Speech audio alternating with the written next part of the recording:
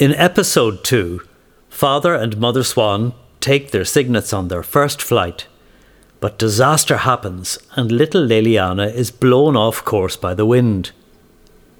After a terrible time with the wind devils who bit her and stuck their black spines into her, she is carried off by the north wind and crash lands into a bog. The story continues from here. Chapter 8. Dream of Another Time. Floating, floating, floating, floating. Layliana felt herself floating off into the sky.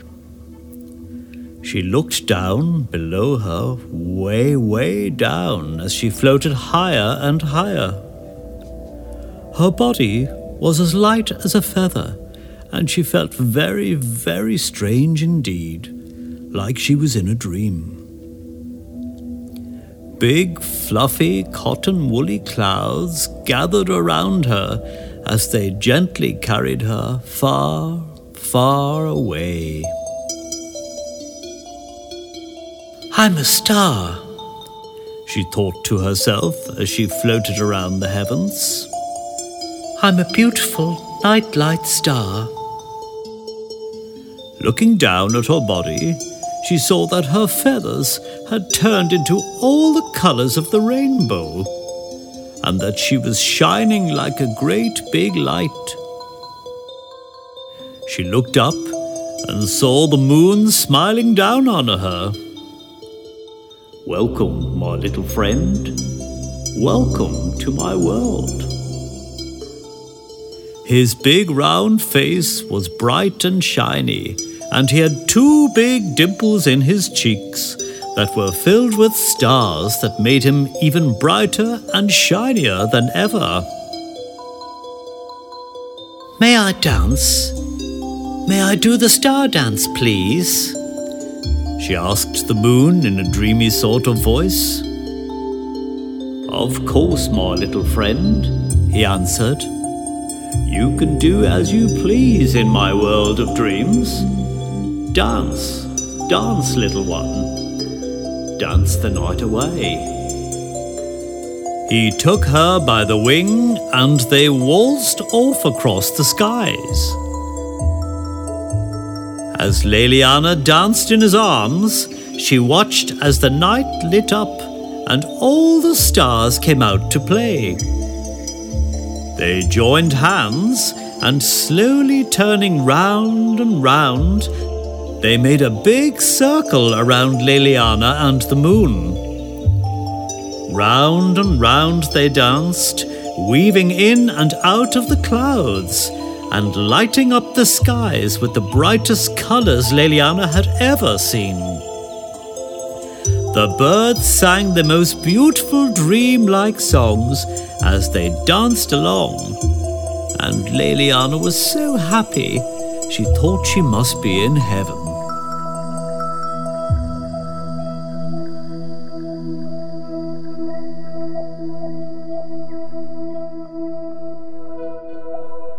Chapter 9. After the Storm.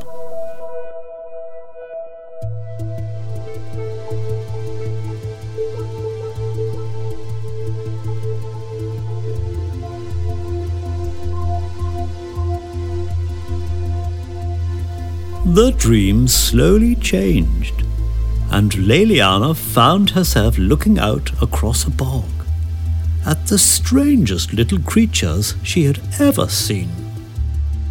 "I must still be dreaming," she thought to herself. "None of this could be real." She watched as they climbed onto the weirdest-looking bicycles and made their way across the wetlands. They seemed to be searching for something as they crossed over and back and over and back, sometimes getting down to have a look, and shaking their heads when they didn't find whatever it was they were looking for. One of them cycled quite close to her, and she was amazed to see it had a huge head, and very long, skinny arms. She didn't know whether to be frightened or not, but then she thought to herself, "It's only a dream. No harm can come to me here in this world of dreams." She drifted off again and didn't come around until some time later, when she awoke to find one of the little creatures kneeling down beside her and stroking her head. "Don't be afraid, little one," she heard him say through the mist of her dreams. "Don't be afraid. We're only the Wiblets, and we're going to help you. Go back to sleep, and soon you'll be okay." Layliana closed her eyes and went back to her dreaming.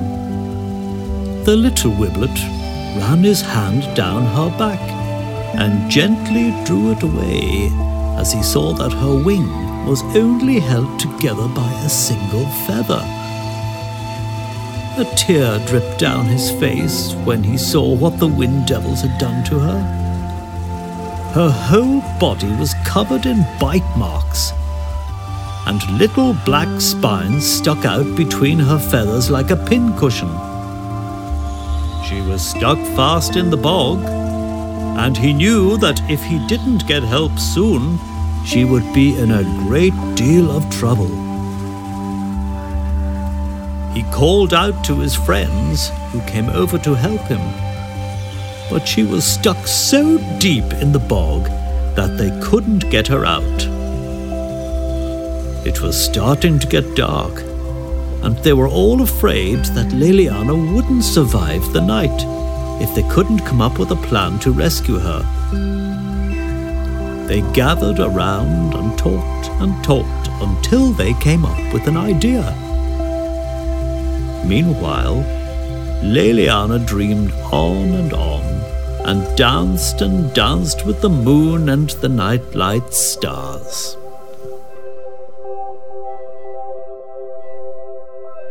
Chapter 10. Fruzzballs and Ringspinners. From the far side of the bog came a strange sound, and when the Wiblets looked over, they saw that the Ringspinners were floating over the gorse bushes, dressing them up for the day ahead. They looked for all the world like ribbons with squishy heads and long eyelashes as they floated this way and that way, spinning their webs around and around.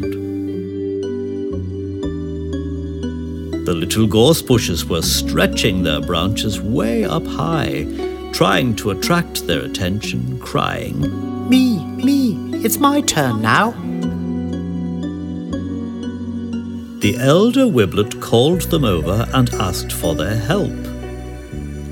My, what have we here then?" said one of the Ringspinners in a floaty, ribbony sort of voice. The Elder Wiblet explained that they had found her when they were bicycling across the bog, but they didn't know who she was or where she had come from. All he knew was that they had to get her out of the bog as soon as ever was possible and bring her back to their fix-it room.